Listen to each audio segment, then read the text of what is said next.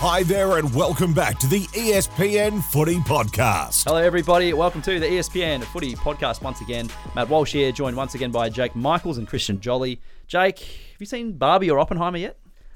I have not. You always have a weird question for me off the top. I never know what it is, and I haven't seen... Are they out yet? Yeah, both came out on Thursday. There you go. Should know that working for Disney and the film no, industry. Disney doesn't... Well, no, I know that, Yeah. but film industry. No, I haven't. You're more of a film buff than me, aren't you? Oh, I wouldn't say that. I go to the cinema every now and then. When's the last time you went? I've been Thursdays to go and see Oppenheimer. Oh, so you have been? Yeah. Okay. Yeah. How was it? Oppenheimer was really good. I thought it was really good. I think Cillian Murphy's a great actor. Saw him in Peaky Blinders as well. 28 Days Later, I think he's also in that. He's been in a few things, and he was in Dunkirk with Chris Nolan as well. Haven't seen any of those films. You're not a film guy. If there's no score in the top right corner, I find it hard to watch. Oh, you a film guy, Christian? I guess you watch a lot of No, I'm footy with Jake. I think last two films I watched probably Alvin and the Chipmunks with my nieces with or the kids or something, but nah, not a film guy at all. Fair enough. Plenty to get to this week, including which teams are nailing the quote-unquote premiership standards in the run home, while we also chat rising star, clutch players, pressure factors, and a whole bunch more. But before we get into another episode, Jake, something you noticed from the weekend of footy? Well, it came yesterday when at about 4 p.m. in the afternoon we get sent 4 p.m. in the afternoon as opposed to 4 p.m. in the morning? Thank you. We get sent the coaches' votes for the round that was. Yep. And I must say, I shouldn't say I was surprised because we all know that everyone seems to hold Max Gawn to this level that is just above any other player. But the fact he received the most coaches' votes in that Melbourne-Adelaide game was astounding to me. I thought it was quite clear that it was Pickett and Rankin vying for... I wouldn't have been surprised to see them both get 9. Like, they were both fantastic. Yet it was Gawn tied most coaches' votes. I kicked a really nice goal at the start of the game and really didn't have much impact, I thought. I don't know if I'm just watching the game a different way to everybody else, but I was staggered to see that. And I don't understand why... or the fact that both coaches seem to see it in a similar way. So how many votes did he get off the He top got of your head? 7. And then how did these other two, Pickett and Rankin, go? So he got 7. Off the top of my head, Pickett had 7 as well, I think, and Rankin 6, or the other way around. Right. Two of them had 7, one had 6.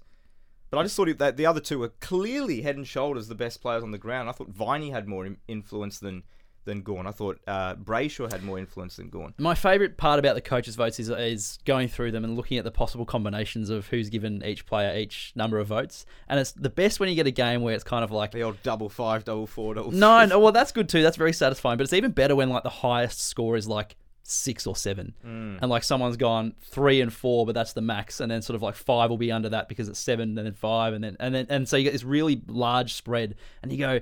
Geez, these guys were watching completely different games. I reckon we mentioned this earlier in the year, but do you think the coaches are doing the coaches' votes? As opposed to someone else. Or they're fobbing it off to the assistants. Just someone do this. I got to wear at press conference or it's something else to do. Someone else put some... I wonder when they lodge them. Yeah, I was about to say, how long... Yeah, it depends on the timing of it. If you think if they have to be lodged 10 minutes after the game, I couldn't see many coaches doing it. But if they've got a day to mull over it, surely they've... Maybe. I also think it's the same for like when you get awards, and they always take the awards like votes 5 minutes before the game finishes so they can relay it to the person on the ground. Yeah. Surely we're at the point now where you can pick up the phone after the siren's gone and go, hey, Hamish or whoever, it's the master of ceremonies down there, we've tallied them up after the final siren. Yeah, especially a close game. Yeah. Like, if someone kicks 2 goals to win the game at the end, like, does that not get you BOG? Great question. Christian, something from the weekend that took your fancy? It didn't take my fancy. It's probably a little rant, but I went to the footy on Saturday, Carlton West Coast, and obviously at the same time Hawthorn was playing Richmond over at the MCG, and just no score on the scoreboard for the whole time I was there. So again, don't go to the footy often as a fan. First time I noticed this year, but yeah, sort of just a weird one. I just like, as I said, like my son was with me and he'd tipped Richmond, so he wanted to know the score, and we had to sort of go on the AFL app just to see it. How was he with scores from clearances this week? No, I'm pretty good. He likes he's into his palindrome scores now. Wow, so he okay, likes it when it's 21 versus 12. I think I always get called to the TV when it's a palindrome score. But no, just as I said, I used to sit there as a kid at the footy and used to get 5 games on it all at the same time. A versus G B. versus H Yeah. and A versus B, but nothing, not one stat update. Not even at half time of that game. I guess the assumption is people can just log onto the app and I guess flick through and... Yeah, whether it's a spoiler alert, whether Maybe. people like to watch it. I just couldn't get my head around why they That's were exactly it, because back protecting in that the day score. it was like no one. You're either listening on the radio or it come up on the big screen. Now, as you said, every person's got the. I was telling you guys, I was out on Saturday night, desperately trying to avoid the Port Adelaide Collingwood score, wanting to go home and watch it later. I had to walk past pubs with my fingers in my ears and shutting my eyes, walking into trees and stuff, to avoid it. Now it's everywhere. Yeah. Something I noticed. So when you're a kid, and you're a defender, so I was a defender in the juniors. Obviously, any good? No, not very. No, I was all right. Back? Second division in the under 16s. Give me a current player that you would sort of say you played like. Nowhere near as good as any of those players. No, but what kind of style? Rebounding interceptor kind of vibe. Maybe a Tom Stewart. Oh, I'm pumping myself up here. No, but like you're always sort of taught to avoid danger. So you're not kicking across goal. You're not doing a whole lot of stuff. So when on the weekend, and you were talking about the game at the MCG, so it was Richmond and Hawthorn. Very tight towards the end. Hawks I thought they had it in the bag. 5 goals up at 3/4 time. Anyway, the Tigers come back and they're pressing in the last minute, and a ball comes in from Dusty from the 50 towards the top of the square, and poor old Will Day is there at the bottom of the of the drop of the ball, and he punched the footy, which great. He probably could have tried to take the mark. I don't know, but he punches the footy. The issue that I have is he punched it right back into the corridor. And Liam Baker picks it up, snaps the goal. Richmond end up winning. And I'm just thinking, you have to be punching that towards the boundary line. That's one of the first things you're taught as a young junior or as a defender in the junior leagues is just avoid any danger you can. So just a big lesson there for young Day. Don't come Monday. No, he can come Monday. He's pretty good. But just one of those moments where you go, if he would love to have that back again. Yeah. Would Liam Baker like to hand it off next time, or do you think he was happy to take the goal on?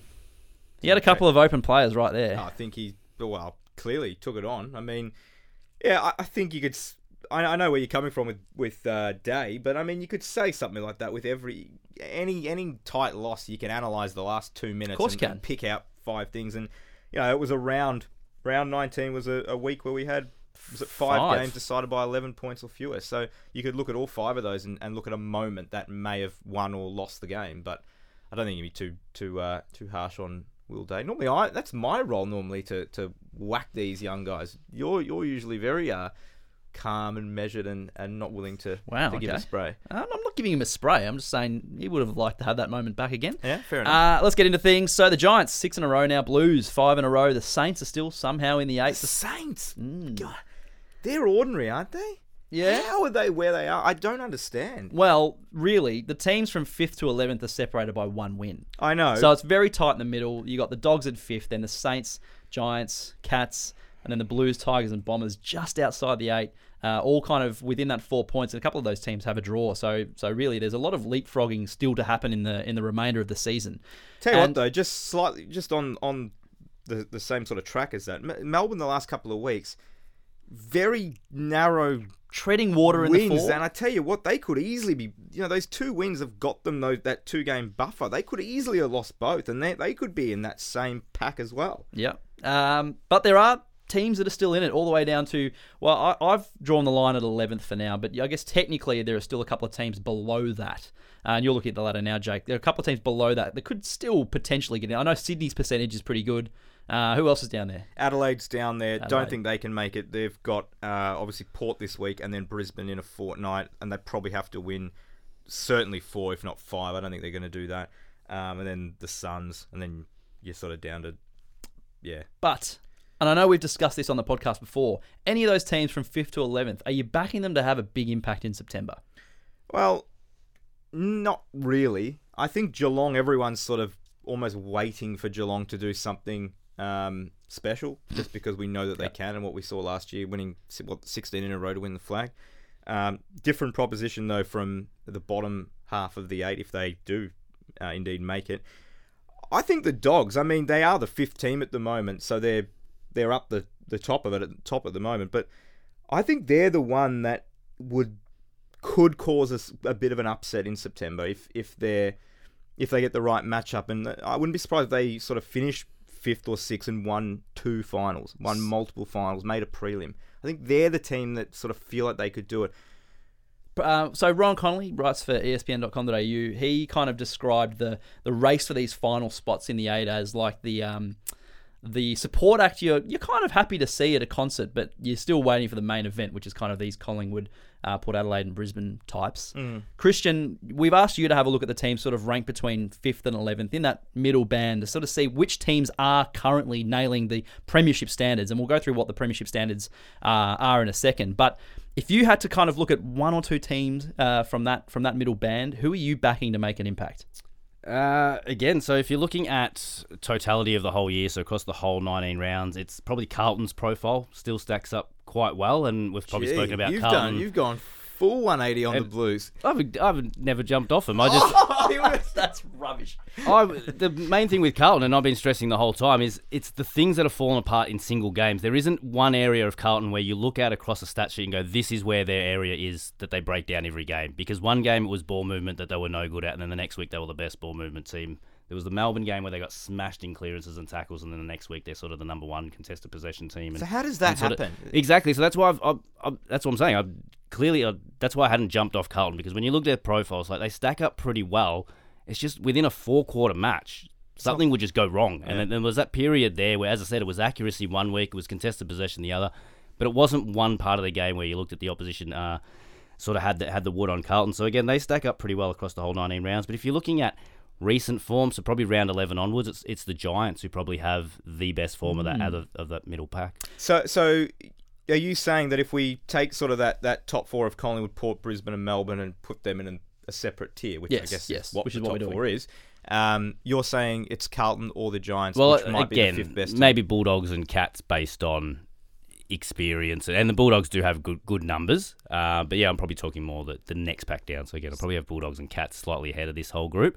But just looking at the two teams, so you talked about St Kilda at one end of that pack and Adelaide at the other. So what the premiership standards does is a whole lot of colours in contest, offence, defence, all the sort of areas of the game that where you rank and what you do well. A quick snapshot: Adelaide, basically second for points for, number 1 for scoring per inside 50. So they've got the attack down pat.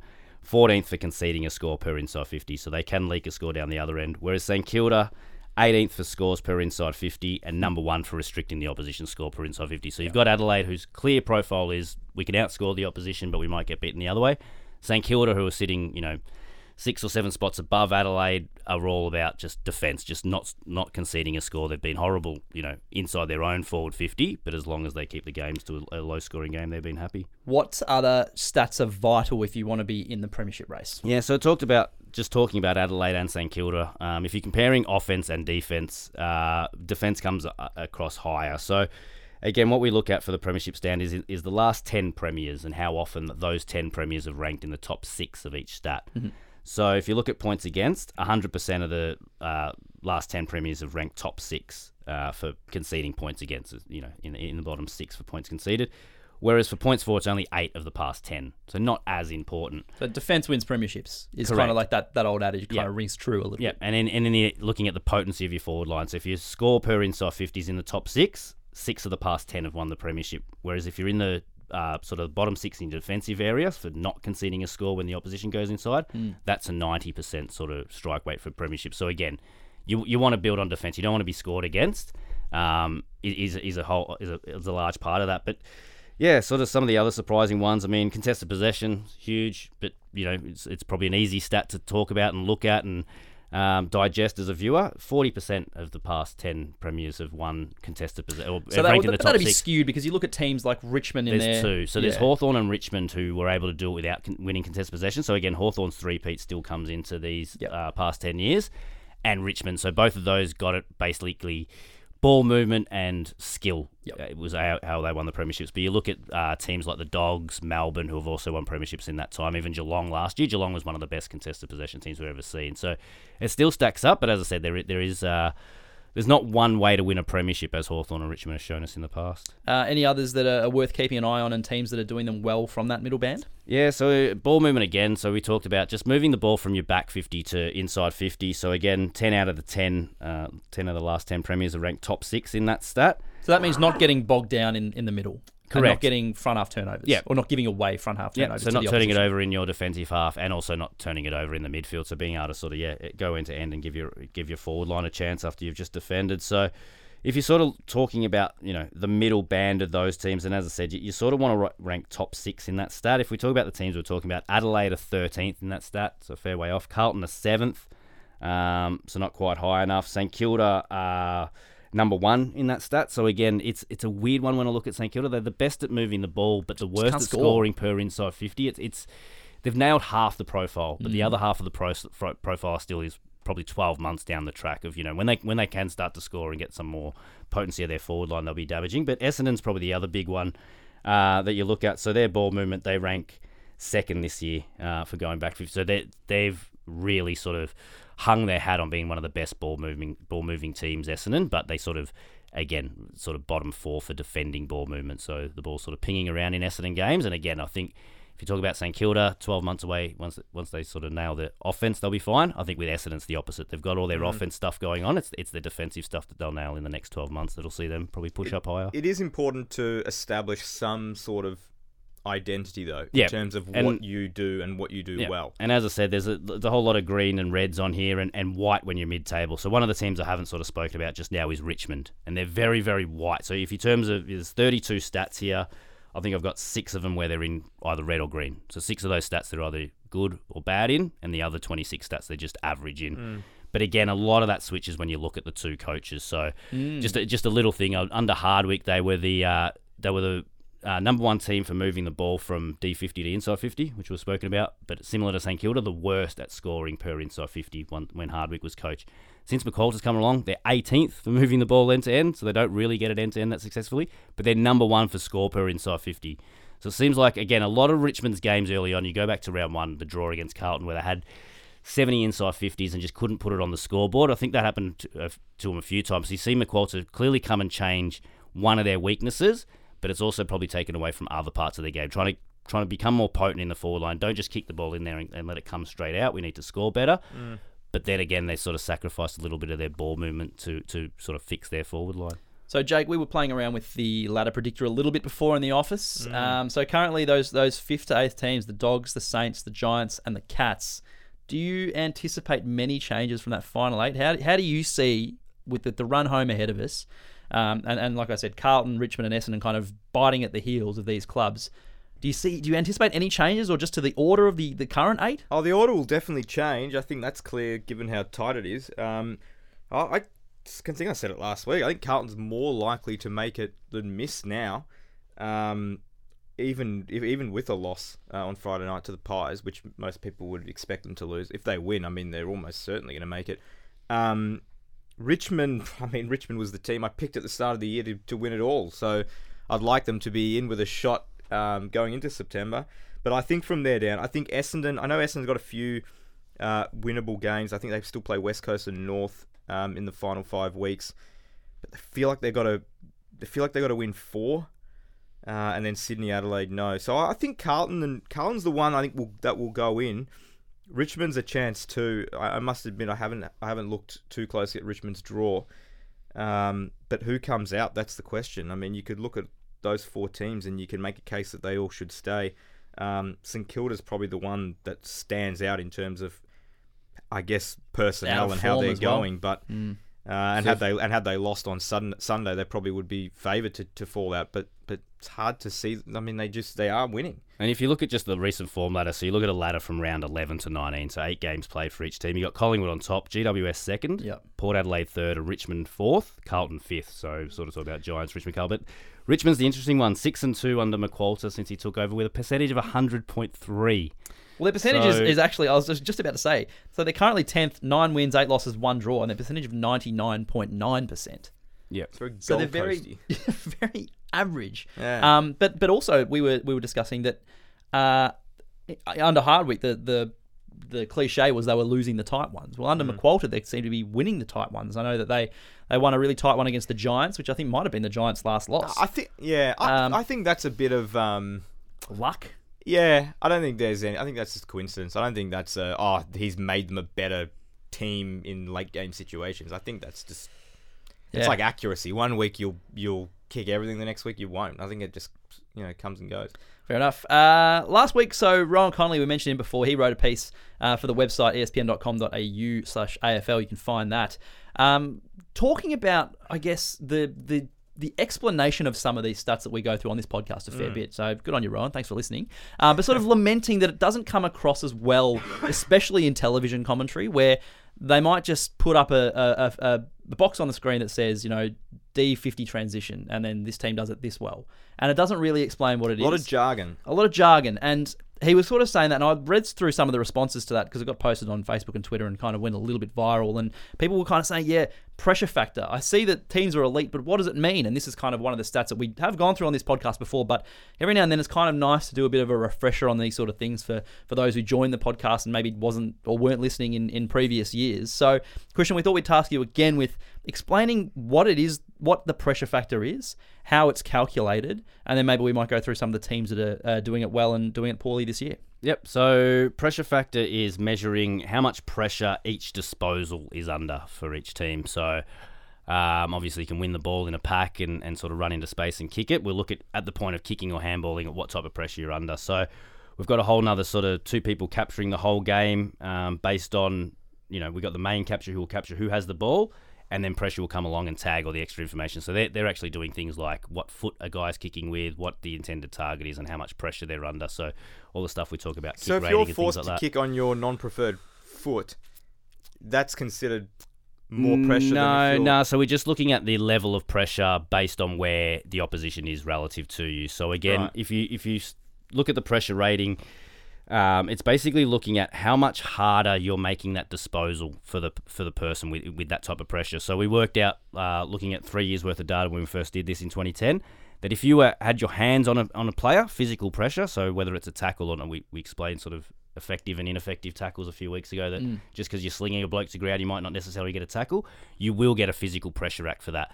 That makes it 3.75 times harder for the opposition to have an effective disposal whenever you've got physical pressure on. So if say there are 100 disposals, a team has 100 disposals, and every single disposal was under physical pressure of 3.75, why is the number 200 or 180? So we again, it would be multiplied by 100. It would be 375. So we take the decimal point out just to make it a little bit more. So the most you could sexier, ever have in a pressure factor is 375, and you would probably never see it. Exactly. You'd have to have every single disposal that you get with an opposition hand on you. So looking the other way, it's kind of surprising, but the lowest pressure factor you can get. So again, if there was a free kick paid before the bounce, and the ruckman takes it, kicks it out wide to a guy that takes an uncontested mark, and you go all the way uncontested mark all the way down and kick a goal, the opposition will still have a pressure factor of 0.75. So that's the minimum pressure factor. 75. Yeah, so just sort of being out there. Shouldn't it be zero? It's again, this is a bit above my head, and it's been in there for about 13 years. West But it was explained to me by a doctor of mathematics back 13 years ago, and it sort of made sense to him, so I'll trust him. But again, it does surprise me. You'll never see a team with a pressure rating of 0. If you ever see them put it up on TV that says 75,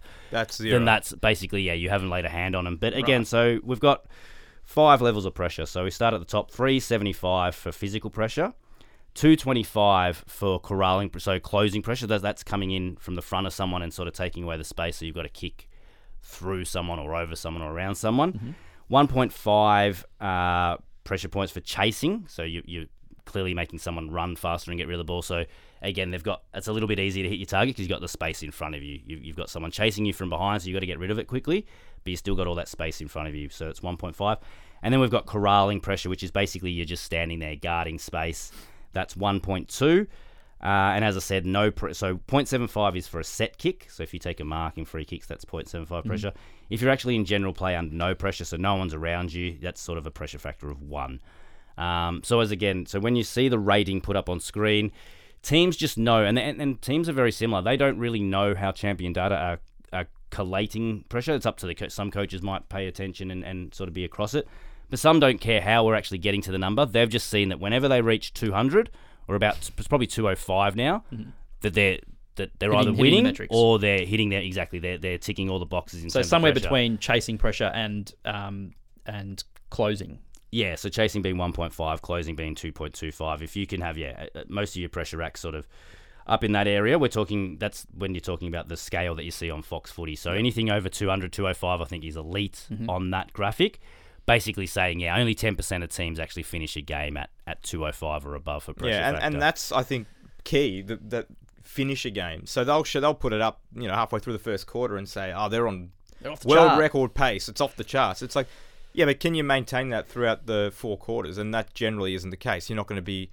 I wouldn't imagine there'd be many teams finishing a game with a pressure rating of 245 or something like that. Yeah, and again, when you look at the whole competition as a whole, I think the leading, again, taking out the decimal point, I think the leader's on 184 and the worst pressure's on 174. So there's only 10 pressure points. So it's pretty close. It's not like there's... It's very similar. And again, another one that sort of comes into play is a game's pressure factor will sort of almost mirror each other in the opposition. So again, Essendon are a very low pressure side, and we talked about just before about how good their ball movement is, and they're very good at getting the ball out in the open. So they're very low for applying pressure, but they're very low for receiving pressure. So if you look at an Essendon game, there's the least amount of pressure in an Essendon game, whereas if you look at the Port game, they have more pressure in their games. But when you rank them based on are you out pressuring your opposition, Essendon actually come above Port Adelaide in that. So Essendon are low for applying pressure, but because they receive such little pressure from their opposition, their differential actually ranks top 3 or 4 in the competition.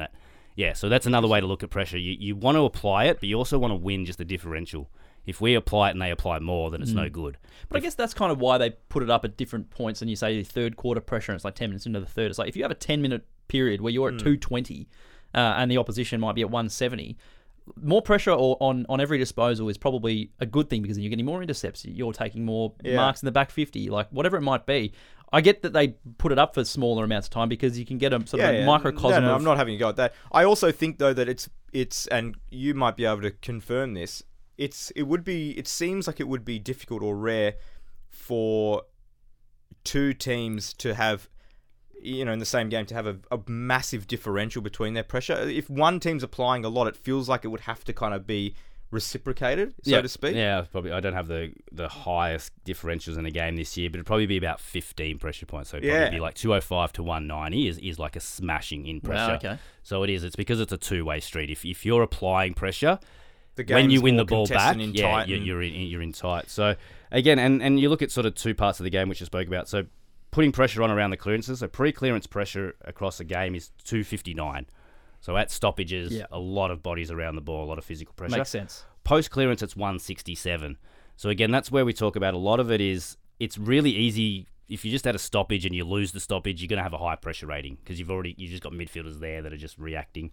Whereas if you can actually, so as I said, 167 post-clearance, if you're around 180 or 185 for post-clearance pressure, that's when you know you're sort of working your backside off to actually get to the space and get to the ball 50 metres out of stoppages and things like that. So again, probably not as high as I thought, 57% winning percentage if you have more post-clearance pressure than your opposition, 54% if you have more pre-clearance pressure than your opposition. So you want to out-pressure your opposition in general play. Really quickly before we move on, some of the teams that are doing pressure well?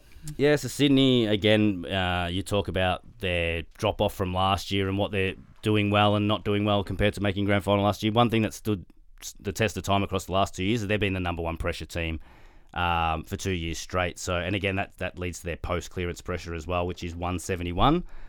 So as I said, so slightly above the average. Second most post-clearance pressure, and they've probably worked their way back up there, is GWS Giants. So as I said, talking about when Kingsley came in, they were really about their ball movement and bringing that high handball game. I reckon the last 5 or 6 weeks, the defence, they've been one of the best team, the hardest team to score against, and their pressure is sort of going through the roof in general play. So another part of the Giants game that's taken them to the other level. The Giants having a good run. Where are we? Yeah, look, so like I said off the top, we probably haven't gone through this sort of stuff since, sort of the 2nd, 3rd, 4th year of the podcast. And, it's easy for us to kind of, we've already talked about pressure and all that kind of stuff and just, forget about it for a while. But if all our new listeners, Matt. Well, I was going to say, if there are any stats out there that you would like explained and a run through and the teams that are doing it well, just let us know at Footy Tips on Twitter. Jake, Harry Sheasel. What about him? Rising star favourite? I think it's pretty much a coin flip now. Well, Will Ashcroft will miss the last few games because he's unfortunately done his ACL. Yeah, real shame. I mean, you never know ACL is great, but this point of the year where you obviously will miss the rest of the year and then your whole next year is compromised, isn't it? And then it's like, you might come back right at the end, and if Brisbane's not having a great year, do you bring him back? So you really, it's horrible injury for the Nick young Murray for the also young did an man. ACL on the weekend. Yeah, we've seen a few of them this year. So I guess the question is, I mean, I don't think there is any answer for a lot of these awards, but how many games is enough? How many games is enough to play that makes you eligible for these awards? Yeah, because I don't think it's like you're not getting points per game, obviously, for the No, Rising so Star. But you look at some of the other names just quickly before. I like your point, and I'll zero in on that a bit more. But other people that might be in contention, you probably look at Jai Amos has been pretty good. No, I think Mitch Owens has been fantastic. Probably the third pick behind those two. I think it's clearly going to be one of Sheasel or Ashcroft. But yeah, those two names probably 3 and 4 on the list. Sheasel, another just incredible performance on the weekend. So I think it was 28 disposals at like 92% efficiency. How good has his first year been for North? Yeah, well, again, it's he definitely has no trouble finding the ball. So 26.6 disposals per game across his first 18 matches, I think it is. Second highest ever, or again, we go back to 99, but I don't think disposals would be much higher before then. Second highest in that time in their first 18 games. Only Toby Green above it. And I think we've spoken about Toby Green. People forget how much of a ball magnet he was. Yeah, he was running around just getting 30 and 40 while the Giants were getting smashed. But, they'd finish with 100 fewer disposals than the opposition, and Toby Green would still have 30, 35. Gun. So that's what he started doing. Not even Michael Barlow. So he features highly on those first year when he's 22. Numbers. Yeah. So as I said, second for disposals, number one for kicks per game since '99. So obviously they give him the ball, and he's got the duty to actually get and move it out of defence. And the fourth most uncontested possessions anyone's ever averaged in their first 18 games. So yeah, again, I thought the I got pumped up Sheasel more once Wardlaw started playing. I just thought, how much better is Sheasel if you've got a Wardlaw to feed it out to him? So I'm still waiting to see those two sort of get a connection in the midfield, because again, I think a few people have started to whack Sheasel a little bit. He's but also LDU was out for a while, similar kind of distributor out to the outside. But I feel like some of the talk about Sheasel is it's he's getting too much easy ball, and it's like, well, someone has to do it. North want to give the easy ball, and North want to give it to someone to make the right decision. Sounds eerily similar to someone last year who's now a Brownlow favourite. Well, 100%. Yeah, exactly. There's a reason that they know why they want to give him the ball. Would you say he's 92% efficiency? 28 at 90 at least on the weekend. I've been guilty of probably not criticising someone like Dacos, but wondering why, and we'll probably touch on this a little bit later as well, but wondering why opposition coaches don't put more attention to him. It's clear that Collingwood with Dacos and North with Sheasel want to get the ball in their hands. So if they're giving it to them and they're in space, then it's not their fault. Another young player we might discuss now as well, Aaron Cadman, so the number one pick, Jake. Just an interesting first year, and I'm really hesitant to be critical of young players, especially young key position players. Here we go, you're back. No, I'm not back. Hesitant to be very critical of young key position players, because we know, and we've discussed this on the podcast before, is that it takes a long time for these guys to develop. These are 17, 18-year-olds coming in, trying to play, probably beyond their years in terms of their body maturity. And he's come in and he's playing, I think, 10, 12, maybe more games. I think 11 games, yeah. So, well, if you're not going to criticise, I guess I'll have to then. Okay. He's played 11 games, he's kicked 6 goals, he's never kicked more than 1 in a game. He's never had more than 7 disposals in a game. I think he's averaging about 4.5 disposals per game. 51 disposals for his career, 21 clangers. Not seeing enough, are we? I haven't seen anything, honestly. And I'm not prepared to say he's a bust yet, because he has only played 11 games, and we know that key position players do take a bit longer. With that said, though, and yes, there is the caveat of key position player, players are coming in. We've just spoken about Sheasel, we've spoken about Dacos, and there's different types of players. Different type of players, yes, but we are seeing it earlier now with all sorts of players. We're seeing flashes that say, look at the way he leads, or look at his contested marking, or look how accurate he is in front of goal. Something. I haven't seen anything from Cadman yet that makes me think, forget number one pick, that makes me think he can be a good player in this league, let alone great. I've got some numbers on him, but even just looking at, you talk about people coming in and having an immediate impact. I saw Cadman being a different sort of player in terms of Jacob Van Rooy and what Melbourne were able to do with him. So he was on their list all of last year, and just played VFL all of last year and just got sort of comfortable at being the key position target at VFL level last year. And then they put him into the team this year, and sort of everyone goes, how good is he? I feel like that's what you need as a key forward. You need to be given a forward line if you sort of want to develop. It's hard for Cadman to come in and sort of be third fiddle to Toby Green and Hogan when he plays and things like that. And it's almost like because he's the number one pick, they're giving him a game earlier. But I would almost rather see, we're seeing it with Jacob Van Rooyen with Melbourne, and Melbourne have got another one that are coming through. Matthew Jefferson, who was another guy that's just kicking goals in the VFL. Wait till 12 months' time when he starts playing for Melbourne. And I was like, where'd they find this kid? Well, they find him and they let him develop for 12 months in the VFL. So you think that's what the Giants should have done? I think so, especially with a key forward. You need to just give him, his own space and something that makes him comfortable. I watch him and I don't feel like he's not their leading target. He's not their number one target inside 50. But do you think it's more about giving him the whole forward line, or is it that just giving him continuity? It's just that you will be our number one target in the VFL level. He's never going to be the number one target with Toby Green in that forward line as well. But it really does feel like, I know Hogan's there too, somewhat, but it really has felt like it's Green and then is Cadman the next option for a lot of the season? Well, potentially. And look, So maybe my the point- fact that sorry, he's my playing games while the Giants are winning. Yeah, my point is he's not the fifth option in that forward line. He's not in a forward line stacked with players where it's like he's not getting any opportunity. Yeah.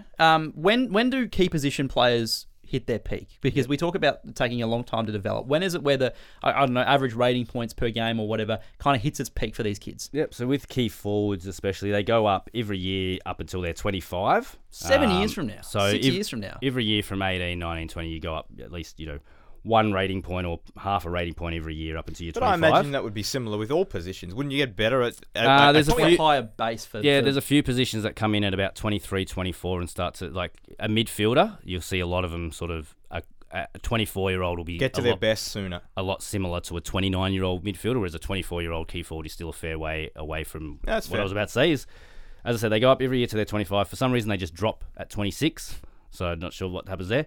But at 27, they're better than they were at 25, and they keep going up again to 31. So I think the numbers are skewed a little bit in terms of if you're playing as a key forward at 30, 31, you're a good player that's been given time in the league, and you're obviously one of the highest rated players. You wouldn't see many players have a Cadman-like career and make it through to 30 and sort of bring the numbers down. So, but again, it is one of those ones that say that, you've got about 6 or 7 years of continual growth before you sort of reach your peak. But yeah, looking at Cadman, so we do look at your relative rating, so what he's rating at. So he's a 19-year-old at the end of the year as a key forward. He's negative 53% of all other 19-year-old key forwards across the last 13 years. That is key. Yep. So that's the second Compared worst to his of contemporaries. Yeah. Second worst of any 19-year-old key forward. The only one that was worse, Paddy McCartan. So that was across his first 6 or 7 games. I don't think he'd had any concussion issues in that one. I think he just had a slow start again, Paddy McCartan. I think, and I remember the same with Paddy McCartan saying the same thing. St Kilda have thrown him forward, but he needed a lot more time to sort of just get used to how to be a leading target and that work rate that was required to be a key forward in an AFL team. Going back? I was just about to say, I reckon in 2 to 3 years' time we'll be playing in defence. Bookmark that one. Yeah. Quick question: would the Giants like a do-over of sorts with Cadman? If someone said, "We'll give you pick 5 in this year's draft for Aaron Cadman," are they doing it? Are you taking it? They're probably not doing it because of the optics and the fact that, we've taken this guy with our top selection and we're going to back him in. I think this year's draft, you'd probably say yes. But is he worth that? I would take pick 5. I'd take pick 5. I'm taking pick 5, yeah. Yep. Look, fingers crossed. Big off season. You never know what happens, and we see a bit more and improvement. good luck to But the stats are a bit iffy at the moment for him. We need to whip through these. I've just realised we're already sort of 38 minutes through the podcast. But the key stat from every game. So we've been doing this year where we look at every single game and Christian identifies where it might have been won or lost. So Essendon versus Bulldogs. Disappointing from the Dons. Feels like a lifetime ago, that game. I feel like that was kind of like I don't want to say like cliche line in the sand game, but that was a game where if the Dons had won that, you'd be like, oh, they're making finals. And they could potentially win one and win their first since God knows when it is. But where was it won or lost? Inside 50s were even across the night. So both teams had, the same amount of looks at goal. Bulldogs were able to score 22% more often from their inside 50. Which is their best differential in any game this season, and Essendon's worst differential in any game this season. So, I was sort of watching the game. It was a really hard watch, but They both sort of tried to control the tempo, control possession. Essendon took about 100 marks, but it was just once they got it forward, the Dogs were able to score and Essendon weren't. Just quickly, your man, Tom Liberatore, 22 contested possessions, 16 ground ball gets, Jake. Oh, he was great. Hard to give the three between Libber and Bont. They were both fantastic. But he's the fire starter for them. I mean, it's clear. Thanks, Dwayne. It's clear. I mean, he's the one that gets it all going, and he's been underrated for his whole career. Richmond and Hawthorn, it seemed like the Tigers just threw caution to the wind in the last term in terms of their ball movement. Yeah, so you look at kick to handball ratio by quarter. So 1.5 in quarter one, so 1.5 kicks for every handball. Quarter two, 1.38 kicks for every handball. Quarter three, 1.34 kicks for every handball. So we know Richmond love to use hand and move the ball. But 2.31 in the fourth quarter. So 2.3 kicks for every handball. They just went direct. Just kick the damn thing. And they finished with the best kick rating of any team across the competition. So they were the best at kicking the ball for the round, and decided in the fourth quarter, hey, we're going to actually get the ball forward and moving quicker, and to kick. Will you expect to see that sort of starting from the first quarter this week? No, again, I think it's more what Hawks give you. Hawks are very much similar to Essendon. They're a low-pressure team, so there's a lot of space in a Hawks game. I think Richmond, as I said, they're very comfortable moving the ball by hand, and I think Hawks were a little bit onto that in the first three quarters. It was just more of what Hawthorn was giving him. It's like, all right, instead of taking 10 or 15 metres by handball, let's go the extra 30 metres by kick and get the ball moving. I saw this going into the Blues and the Eagles game, but the Eagles actually went into the game, and we've talked about how top-heavy they are in terms of their age and experience, but they were the older and more experienced team on Saturday against the Blues. Isn't that crazy? So that's the thing. I'm sick of all these excuses for the Eagles about how they're such a young side. So again, so it's the bottom level though. So there's no one in the middle. Yeah. No talent in the middle. So there's 10 for the two teams. There was 10 West Coast players that were aged 26 or over, and same amount for Carlton. So they both had 10, sort of 26 or over. 21 to 25-year-olds, West Coast had 6 and Carlton had 10. So that's sort of a big part of there. But then 20 or under, there was 7 for the Eagles, and 5 of those guys were teenagers. I think Carlton had 3 guys aged 20 or under. I think they were all teenagers. Or it might have been 2 teenagers and 1 20-year-old. But that's where it is. So you've got the top heavy guys, but you sort of got nothing between the ages of, as I said, 21 to 25 is a bit bleak, but just so many teenagers playing in the same game. Blues scores from clearances starting to get their mojo back with that stat in particular. Yeah, so West Coast won scores from turnovers, and we've spoken about that a few times West Coast scores from turnovers. Sorry, so we've spoken about that a few times this year. They beat Geelong when they got, they lost the game by 80 points, but actually outscored Geelong from turnover and did it again against Carlton. So a lot of turnover game, and it's the way West Coast play. You get a turnover, you can sort of, especially if it's a mark or something, and you can start to go slow and sort of rely on your structure, and sort of that's where they took the heat away from the game, West Coast, and started going sideways and kicking the ball shorter and sort of protecting themselves that way. Whereas, as I said, at a stoppage, it's more about you can set up for something happening at the stoppage, but the way it comes, if the team wins a clearance, it's more unpredictable of where that ball's going and how it's coming out of the stoppage. That's what Eagles can't defend this year. So it's the chaos part of the game where they just lost that. So 97 points to 15 from clearances across the game. As I said, 43 to 48 in West Coast away from turnovers. So it's the stoppage part of the game. So it's been good for Carlton, but it's also been just a massive issue for West Coast in terms of when the game stops and they're in the stoppage area. 1, they can't get their hands to it first, and 2, they just can't defend the opposition coming out of there. Brisbane and Geelong. Gee, almost a banana peel game for the Lions there. You love the banana peel. I'm big on the banana peel at the moment. Yeah, that was.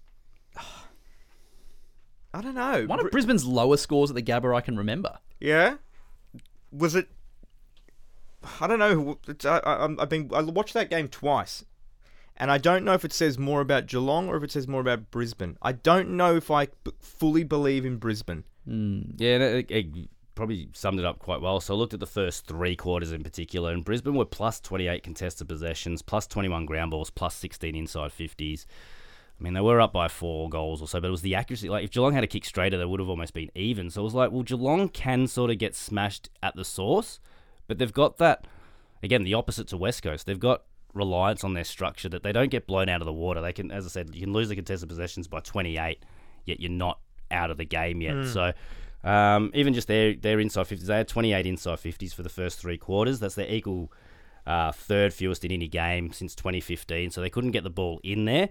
But they just defended. They just defended like their life depended on it for the first 3 quarters, and then that gave them a chance in the fourth quarter where they were able to break the game open and get a bit more scoring. But again, I'm sort of looking at you. I'm like, well, Brisbane smashed them, but you still got that confidence in Geelong in their structure. They're not going to get scored against heavily and things like that. They're going to sort of be able to hold teams at bay and keep themselves in the game. Dockers, disappointing. We'll get to them a little bit later. And the Swans. So Freo, 17 shots from 50 inside 50s, whereas the Swans were able to kind of get their shots away from limited chances. So 26 shots from 45 inside 50s and ended up smashing them. Yeah, exactly. It was similar to the Bulldogs. Essendon was plus 24% in terms of Sydney was 24% better scoring in an inside 50 than Freo were. Which is the 8th biggest differential of any game this season. But yeah, the first quarter was probably another one that's it's just hurt Freo all year. So it was 6-2 to 2-1 at quarter time. But the next 3 quarters, Freo actually only lost by 4 points, which includes Heaney kicking a goal after the siren. So if Heaney doesn't kick that goal after the siren, Freo win the next 3 quarters by 2 points, and again just kick themselves that we're just not starting games quick enough and putting themselves too far behind. Good game on Saturday night. What did you end up making of it when you got home and watched it at 1 o'clock in the morning, Jake? It was amazing. It was the best game of the year, pretty comfortably, I thought. And if that was the final game and we didn't see any more football this year, I'd be pretty happy for that to be the grand final. And to be honest, I'd be pretty happy with Collingwood to win. I think they've deserved it. I know we're getting a little bit ahead of ourselves here, but that was an epic game. And usually those top first 1v2 or 1v3, they don't quite live up to the billing. Yeah, that's as good as anyone could have asked for. What did you notice from that? Yeah, so it's probably the visuals from that game. So again, a good game to compare it to Friday night. Essendon Bulldogs, already spoke about that one. But what I looked at is the turnovers in this game. So and marks. So it was the 5th fewest marks taken in any game this year in Port Adelaide Collingwood, and it was the 30th most turnovers. So not really high. But if you look at a differential between those and you look at uncontested marks, it's the 4th biggest differential between you had more turnovers than you did have uncontested marks. You go to Bulldogs Essendon on Friday night, it was flipped the opposite way. It's the 3rd biggest differential in terms of the teams were taking so many marks but never turning the ball over. So you talk about football and, turnovers get seen as a negative and it means the teams are making lots of mistakes. You watch Port Adelaide Collingwood and a high turnover game with low marks just means the ball is constantly in motion. Every contest matters. There's a lot more pressure. There's no sort of slowing of the tempo. So that was the big thing for me was just the style of footy that you want to watch. You do want to watch a game that has lots of turnovers, lots of ground balls.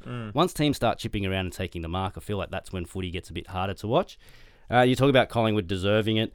They were plus 17 points over their expected score in the fourth quarter alone, which is, it's the second best fourth quarter this season. So, like you said this yesterday, you've just got to be up by 4 or 5 goals against the Pies at 3/4 time to have a sniff. 4 or 5 is not enough. I think you're not comfortable unless you're 7 up. As crazy as that sounds, they've got this psychological edge over everybody now where if they're up, you think, gee, they're the best last quarter team. How can we overrun them? And if you're down, if they're down, they're going to come back at you. So we'll talk about expected score, especially with Jamie Elliott in a moment. Just quickly on that game, that is almost the perfect score in an AFL game, in my opinion. 85 to 83, close. You've had a great finish. It was tight throughout. And 167 points. That is like... I was going to say, I think the average might be 84. So it might have been... That's what I reckon is just a great score. It's not... Seesawing, no big margin. Yeah, it's not... It's enough scoring where you're getting regular scoring, but not a crazy amount where every goal kind of doesn't mean anything. You get, both teams scoring 110 points or something.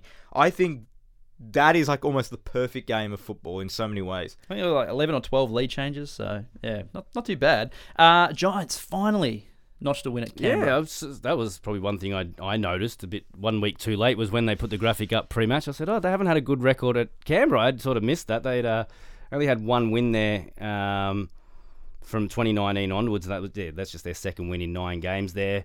It was before that. So 2015 to 2018, they were 12-1 at Canberra. And obviously, 2-7 since. So that was a big one for me. But yeah, so looking at Gold Coast again under the new coach, we talk about structure and trying to set up and sort of get that part of your game right. They had 32 forward half stoppages for the Suns and only 11 for the Giants. So the Suns, I reckon, did have their structure and their game going in terms of they were able to lock the ball in their forward half and sort of restrict GWS's constant end-to-end ball movement, which they did quite well. So again, I feel like their structure held up well. But you look at post-clearance stuff that we're sort of talking about in general play. Giants were plus 26 for contested possessions and plus 15 for tackles. No other team this year has been plus 15 in each of those two stats against the opposition. So it was probably work rate. I think the Suns were all standing in the right spot and doing the right thing. But then once it got out of the stoppages sort of thing, the work rate of the Giants being able to either win the contest or just tackle you straight away if Gold Coast did get the hands of the ball. That was the biggest difference in that game. And another one that frustrated me, another 10 intercept mark game by Sam Collins. How many have we had this year? I think we've had 2 this week. Yeah, we had 2 this week. I think we've up to 5 or 6 this year.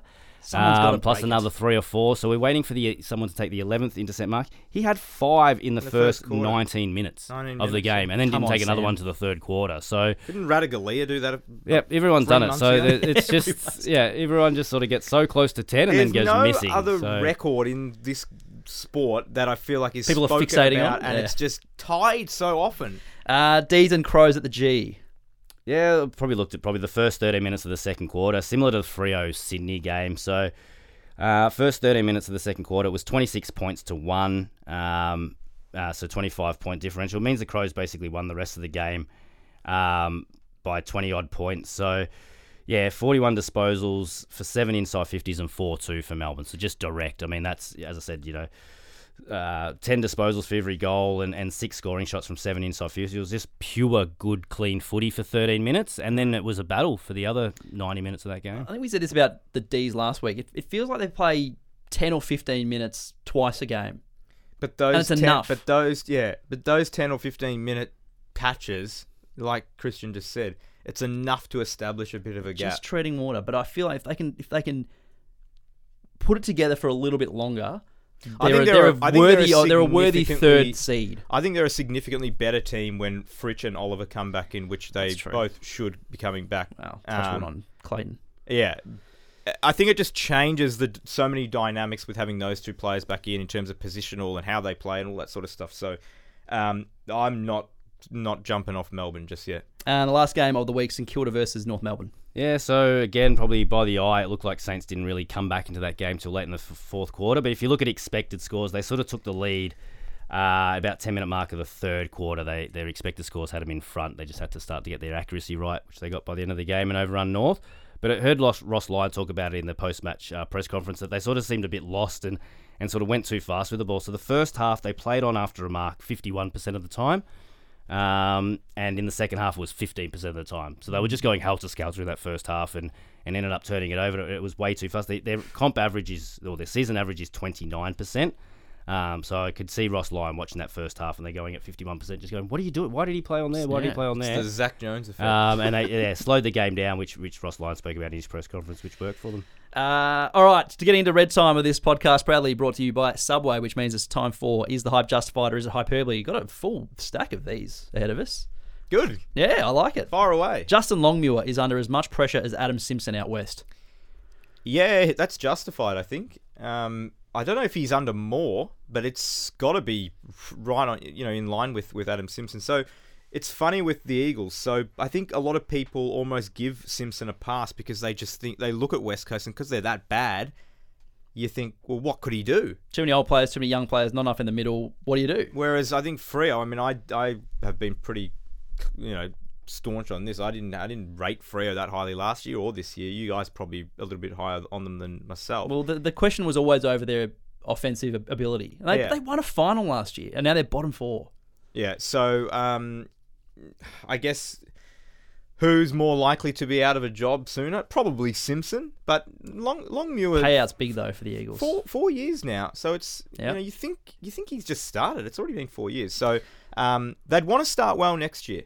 Christian, Jamie Elliott is the most clutch player in the league. I think he is now. We've tried to do it so many times on this podcast and trying to find all these fancy metrics. But I said this, I think, a couple of years ago. Michael Walters might have done the same thing 2 weeks in a row. You take the evidence. You take the guy that just continually does it. So, had a look at his expected scores from those shots that he's taken. So he's had 3 probably famous goals that we think of. So round 19 last year against Essendon, he kicked that goal from almost a similar spot to what he did on the weekend. Well, that's my first thought when he had the ball. Yeah, well, the one against Essendon was slightly easier than this week. So the one against Essendon was a 37% expected hit rate, which he got Difference the is goal. he got to run around, whereas when the siren had gone. Yeah, against and there's Essendon, more straight pressure because line. it's like this is it. Whereas if he misses that one, well, there is still a little bit more time. So does that doesn't get factored into the No, well, if you talk about pressure, it was actually a slightly harder kick, the second one, because he did come off his line. It meant the opposition could, which they pressure didn't, him, yeah. could Yeah, pressure him. interesting. Whereas a set kick is a bit easier because you know